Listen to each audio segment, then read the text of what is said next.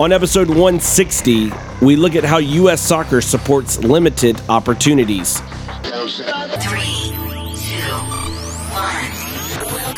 1. Welcome to Soccer Works with Daniel Workman, where we take a look at how soccer works in the U.S. and around the world. On this episode, we are looking at how U.S. soccer supports limited opportunities. The U.S. population is more than 325 million. When you look at that in comparison to Mexico, which is a little over 100 million, when you look at that compared to the UK, which is a little more than 60 million, the U.S. population, with a country nearly 5 times as large as the UK, has only a couple dozen markets and a couple dozen teams in the U.S. that have the opportunity to play at the highest level of the game.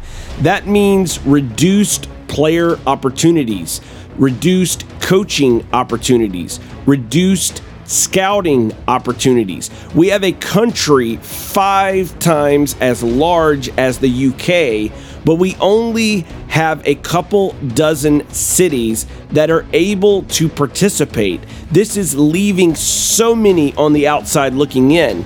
And this same mentality that U.S. soccer has with Major League Soccer and the professional game, it manifests itself in every other area, limiting opportunities to coaching licenses, limiting opportunities to other licenses and other opportunities.